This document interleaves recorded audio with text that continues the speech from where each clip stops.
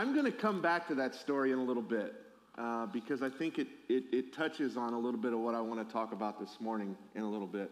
I might say a little bit, a lot too. So just to kind of give you an idea of, a little bit more about me with my preaching, my style is very much like we're just going to sit down at a table, have some coffee, and talk. And so I'm going to mess up. I'm going to say things that I'm going to stop and wonder why I say it. I'm going to ride home with my beautiful wife, and she's going to look at me and go, why did you say that? All kinds of things like that. So let's just have some fun looking at God's word this morning and listening to what he has to say to us. Let me pray. Father, we thank you so much for this time that we could have together today to spend some time in your word, God, to read, to understand better, and honestly, God, to become better versions of ourselves by looking more like you. It's in Jesus' name we pray. Amen. With today being Father's Day, I do have 2 children. Funny story about both of them being at Johnson. Neither of them wanted to go to Johnson.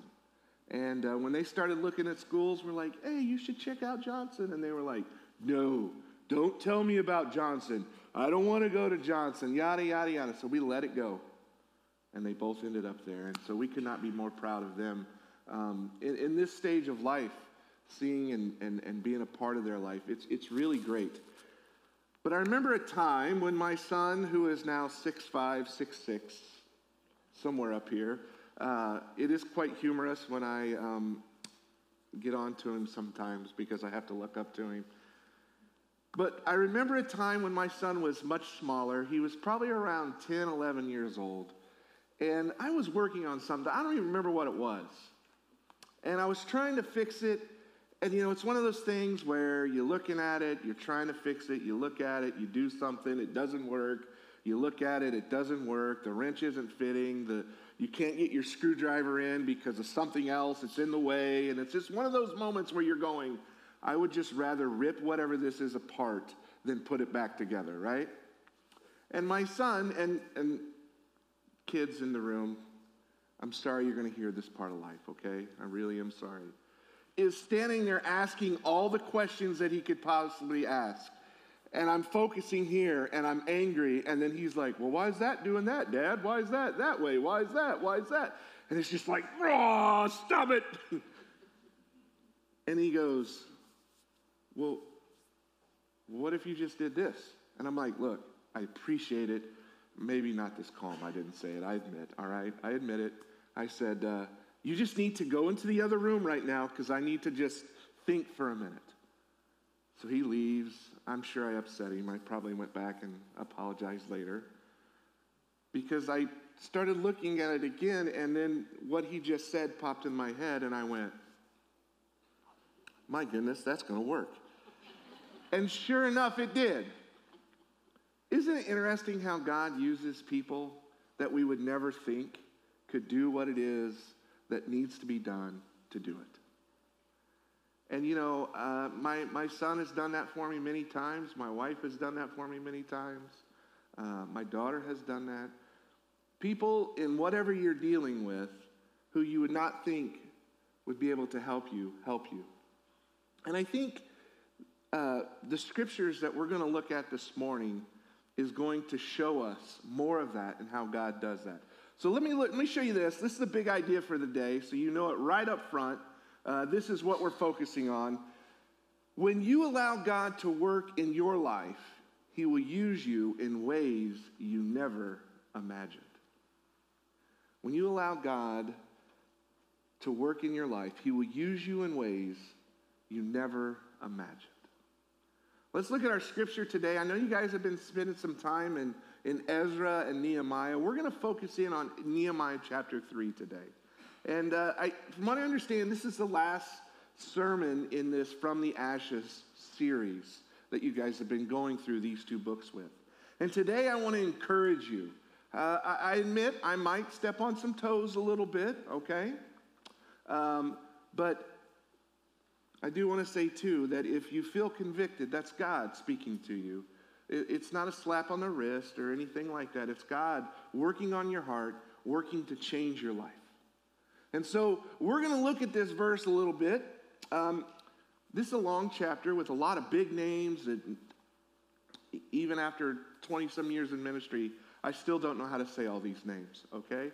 I'm going to make them up, and they might sound weird or different or whatever, and that's okay. So we're going to look at just 2 verses from this because I think it gives us a big scope of what the Scripture is talking about. It's your job. You need to do this. Go home if you haven't done it already. Read this entire chapter for yourself. You know, look at what I'm saying and see if what I'm saying does line up with the Scriptures. Okay, so I challenge you to do that. I give you permission to do that. Look at verse 1 here. Then Elisha, the high priest, rose up with his brothers, the priests, and they built the sheep gate. They consecrated it and set its doors. They consecrated it as far as the Tower of the 100, as far as the Tower of Hannah. Yep, see, this is one of those words. Yeah, that word right there. Okay, that's how far they went. This was a big deal for Israel. Many people had just returned from exile. To give you kind of the picture of the area there were still people left. Not everybody was taken. So there were still people left, but it was mostly very much like Bedouin people, small groups of people. But the city of Jerusalem, the walls, the temple, all these different things, they were just destroyed. They laid in rubble. And this was something that generations of Israelite people had prayed about, hoped for, and now it was happening. They were rebuilding the city of Jerusalem. They were repairing the walls. Interestingly enough, one commentary I read talked about how the walls being rebuilt by Nehemiah actually shrunk the city because of the rubble that was around where the original walls were. They couldn't move it, couldn't do anything with it, and so they brought the walls in. And those walls acted as security from a lot of different tribes or people that might try to come in and destroy what was happening there. And so this was a very, very big deal for the people of Israel. And you can tell that too, I think, by what it says they did. They consecrated this wall. Now, that's one of those words I thought, you know what, I'm going to look this up just to make sure I fully understand what this word means. And the word consecrated means to make or declare something as holy. And so what was it that they were declaring holy? I think they were declaring holy not only the wall that they were repairing, the piece that was going to protect them from forces on the outside, but I also think that they were consecrating the work that they were doing. The work that they were doing in rebuilding this wall, working at what God has called them to do. This is just kind of a side note on this part real quick. Do we allow God, do we consecrate our work to God? I mean, they were repairing a wall, right? Do we build houses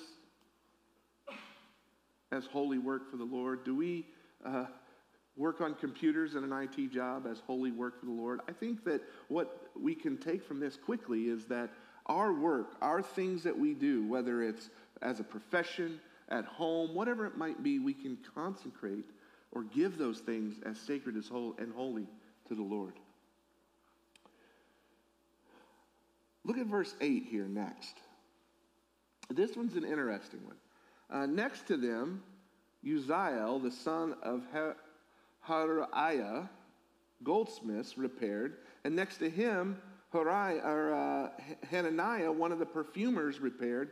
And they restored Jerusalem as far as the broad wall. Interesting that this is called the broad wall because God used a broad spectrum of people to rebuild this wall. I have a list of the people that God used to rebuild this wall, and we're going to look at that. Here are some of the people, the priests, the Tekoites, but not their leaders. So this is a people group that was left in this area, and some of their leaders were not happy with what they were seeing. And so instead of participating and moving and helping repair the wall, They just didn't. Their people did, but they didn't. The men of Gideon and Mizpah, goldsmiths, we just read that. Perfumers, we read that. That's a woman that was listed and named there. In another verse, it says that one guy and his daughters started repairing a wall. Rulers, Levites, temple servants, merchants, all these different people came together to repair this wall. And this is important. This is very important to what we're looking at. Because here's the application that I want to focus on this verse. First, God sees his children. And what I mean by that is this. God doesn't see social status. God doesn't see race. God doesn't see gender. When it comes to doing his work, those things do not matter. And I know that some of this stuff can be a little prickly, might be a good word to use, in our culture right now. But God does not see those things when it comes to doing what he calls his people to do.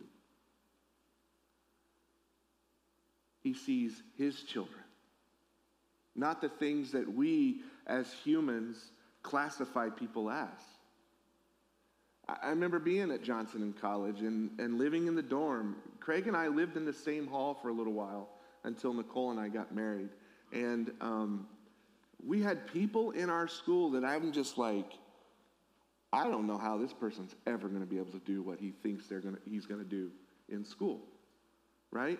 I remember one guy specifically was doing the preaching courses, and I'm going, I was very immature then too, so I tell Nicole all the time I should go back to all the churches that I ever worked at when I was young. So pretty much every church I've worked at, I should really do this, let's be honest. And go, I am so sorry. Thank you for being kind to me and working with me because I was a mess. But I would look at these guys and I'm like, how's God going to use them with the way they are or whatever it is? And I was looking at them with this terrible idea of what I think a preacher should be. Well, this person specifically is preaching at a church in Virginia. And God is using them. So God sees his children, but he also uses all. We saw that in this verse. God used all these different people, goldsmiths, perfumers, merchants. I'm not the greatest at understanding like a repair job. I'm the guy that when I have something to fix, 9 times out of 10, I'm calling my friends. I have one friend, his name is Chris. He is like the most mechanically minded person I've ever met. His job is to fix locomotives. So, I call him, hey, can you help me with my sink? And he's like, oh, something I can pick up, with the locomotive when he's got cranes lifting stuff. It's incredible. But this guy, and what I do, honestly, is I just kind of go, here it is. Let me know what I need to buy. And I step back and let him do it because he is so good at that. And so when I look at this, I go, okay, repairing a wall, right? How does a perfumer repair a wall? My guess is those two jobs are very different, okay? But God still used them to repair a wall. And he uses all of us to do his work when we allow him to. And then here's where I want to kind of just rest for a minute with you guys. God wants to use you. God wants to use you. I remember a church I was at, and at this particular church, I had somehow, I was the youth minister. It was a small church. In a small church, when you have a youth minister, we had 2 staff, the senior guy and myself. The youth minister role kind of becomes like youth ministry and then everything else that we think you should do over here, right? That's fine. I really enjoyed it. But one of those things that we think you should do this over here was missions. And I love missions. Don't get me wrong. Like, I love missions. But sometimes one of the hardest things to do is to take people who are comfortable and challenge them to be uncomfortable. And I remember one conversation I had with a gentleman, and we were working at trying to get this adult trip to Mexico to work on a church building, and he had some very good talents to do that. And I just remember him telling me, yeah, I can give money, but that's not for me.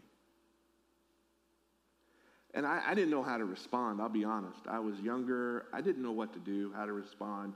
And I was just kind of taken back for a minute because I just felt like this guy was going, yeah, okay, I'll serve God to this point. But when it comes to serving to this point, I'm not game. God wants to use you. God wants to use you in ways you have never been used before. And the thing is, he is going to push you out of your comfort zone, because when he pushes you out of your comfort zone, you rely on him in ways that you've never relied on him before, but yet there he is standing there working through you in incredible ways. I remember one conversation I had with somebody. Well, this evangelism stuff's not for me. Whew, that was a tough one. Because Scripture is very clear that it is our job to go out and make disciples of all nations. And when somebody looks at me and says, yeah, that's not my thing, like, you're going against what Scripture says. And the reality is, sometimes we do the same thing. I do the same thing. I stand there and I go, God, I'll do this for you, but I won't do that. And I think from what we're seeing in this scripture today, God can use all of us to do incredible things when we just allow him. And so I want to encourage all of you to take an opportunity. And I know you've heard this from Kurt and Craig. I know this because we drank the same Kool-Aid, okay? Through TCM, the idea of making disciples is so strong, so important. Because what happens then is it just increases and increases and increases. And so I'm going to challenge all of you to do that, to allow God to do that. But specifically, I think I can bring this down a little bit. Women that are in this room right now, God wants to use you in ways that you've never been used before, even in ways that maybe churches have said in the past isn't for you to do. God is using you right now. Now, I'm not going down one of those paths of like, trying to flip the church upside down, nothing like that. But I'm telling you, women, God has used women throughout Scripture so many different places that he is shown in what we read through Scripture, Old Testament and New, that God uses women to do incredible things. Allow him to use you. Allow him to put you in places where you can be used to make disciples, to do his work. Young people in this room. That's all of you young people, okay? And if you feel like you're young, that's good. Listen right now, okay? Sorry, Kurt. Not you. Don't let anyone look down on you because you're young. Scripture tells us that. But I had too many students that go, okay, fine, like, yeah, you can't look down on me because I'm young. Yeah, so leave me alone. That's not what it means. It means set an example for people no matter how old you are. You can set an example for people no matter how old they are by how you act, by the things you do, by the way you carry yourself, by how you help others. You can do that. And God uses a lot of different people to do his work, including young people. And I'd be remiss not to say this to you men on this Father's Day. God is putting other people in your lives to either be a dad to because you have your own kids, or other people in your life that need a dad in some way. Teenage boys in this room, that goes for you too. God is putting young children in your life that look up to you in incredible ways. Uh, 2.5 years ago, I'm standing in front of a group of middle school students, right? So at Chapel Rock, the last church that I served in, I was the middle school pastor. By the way, middle schoolers are literally the coolest person on earth. I'm sorry if anybody, they really are, okay? They really are. Yes, yeah, I see some middle schoolers out there going, yeah. I'm standing in front of a group of middle schoolers, and I'm telling them I'm leaving to go serve at TCM in Austria, right? And you should have seen their faces, because they all just got this face like a pet died, right? One kid goes like this. Justin was his name. And he goes, what's going to happen to Adam? That's my son. He didn't care about me. He didn't care about Nicole or what we were going to be. He's just like, what's going to happen with Adam, your son? Because Adam took time to just be with those kids, and he made an impact on them. There are people all around you, men, that need a father figure. I was a 9th grade punk kid, according to Kurt, punk. I don't know about that. Coming to a church camp, I had been a Christian for maybe a year, maybe. And God put a man in my life that week, Kurt Alexander, that became a spiritual father for me in those moments that I was with him. It was 2 weeks. It was 14 days at most that I knew him during those times. But God used him to plant seeds in me, to water seeds in me while I was with him. To the point that when I did reconnect with him 30 years later, I was able to look at him and said, you had a role in my life to where I am today. God uses all of us. Men, God uses you as a father in ways that you would never imagine. And I just want to challenge you this morning to allow God to use you. The disciples did that. Fishermen were not the most highly regarded people in the world, all right? They fished all the time. They were on a boat. They stunk probably like fish. I don't know if you've smelled a fish lately. They're not the most, nobody's making a cologne called, Eau de Fish or anything, right? Nobody's doing that. And yet Jesus selected these men, and boy, they made some bad choices along the way, didn't they? And then God used them in incredible ways, because when they allowed God to use them, he changed their lives through the Holy Spirit and changed them in incredible ways. When you allow God to work in your life, he will use you in ways you never imagined. I just hope that you do that you look at the ways that God can use you in your life and allow him to use you in ways you've never imagined. He does this really cool too, because he brings the Holy Spirit in, which is what he did with the disciples and how they started talking, speaking in tongues, different languages, all these different things, changed them completely. And the cool thing is that God gives us that same Holy Spirit as well. And so if any of you are in this room and you've never accepted Jesus, I want to encourage you just to connect with somebody today. Think about that, because that's where the process starts for God changing our lives. Allow God to use you. Allow him to work through you in incredible ways. Let's pray. God, I thank you for this morning and this time that we could have together and to learn from your word, learn from how you worked in the lives of the Israelites and used all of them for incredible things, to do things that they never maybe thought they would ever do. But God, we know today that you are doing the same in us. God, my guess is that everybody here has a story of somebody that you've used in a way that has changed them, that has moved in their life to show them who you are more. God, I pray that you bring that upon us, that you challenge us, that you convict us to do the same thing for other people. God, we love you so much, and we thank you for this morning. In Jesus' name.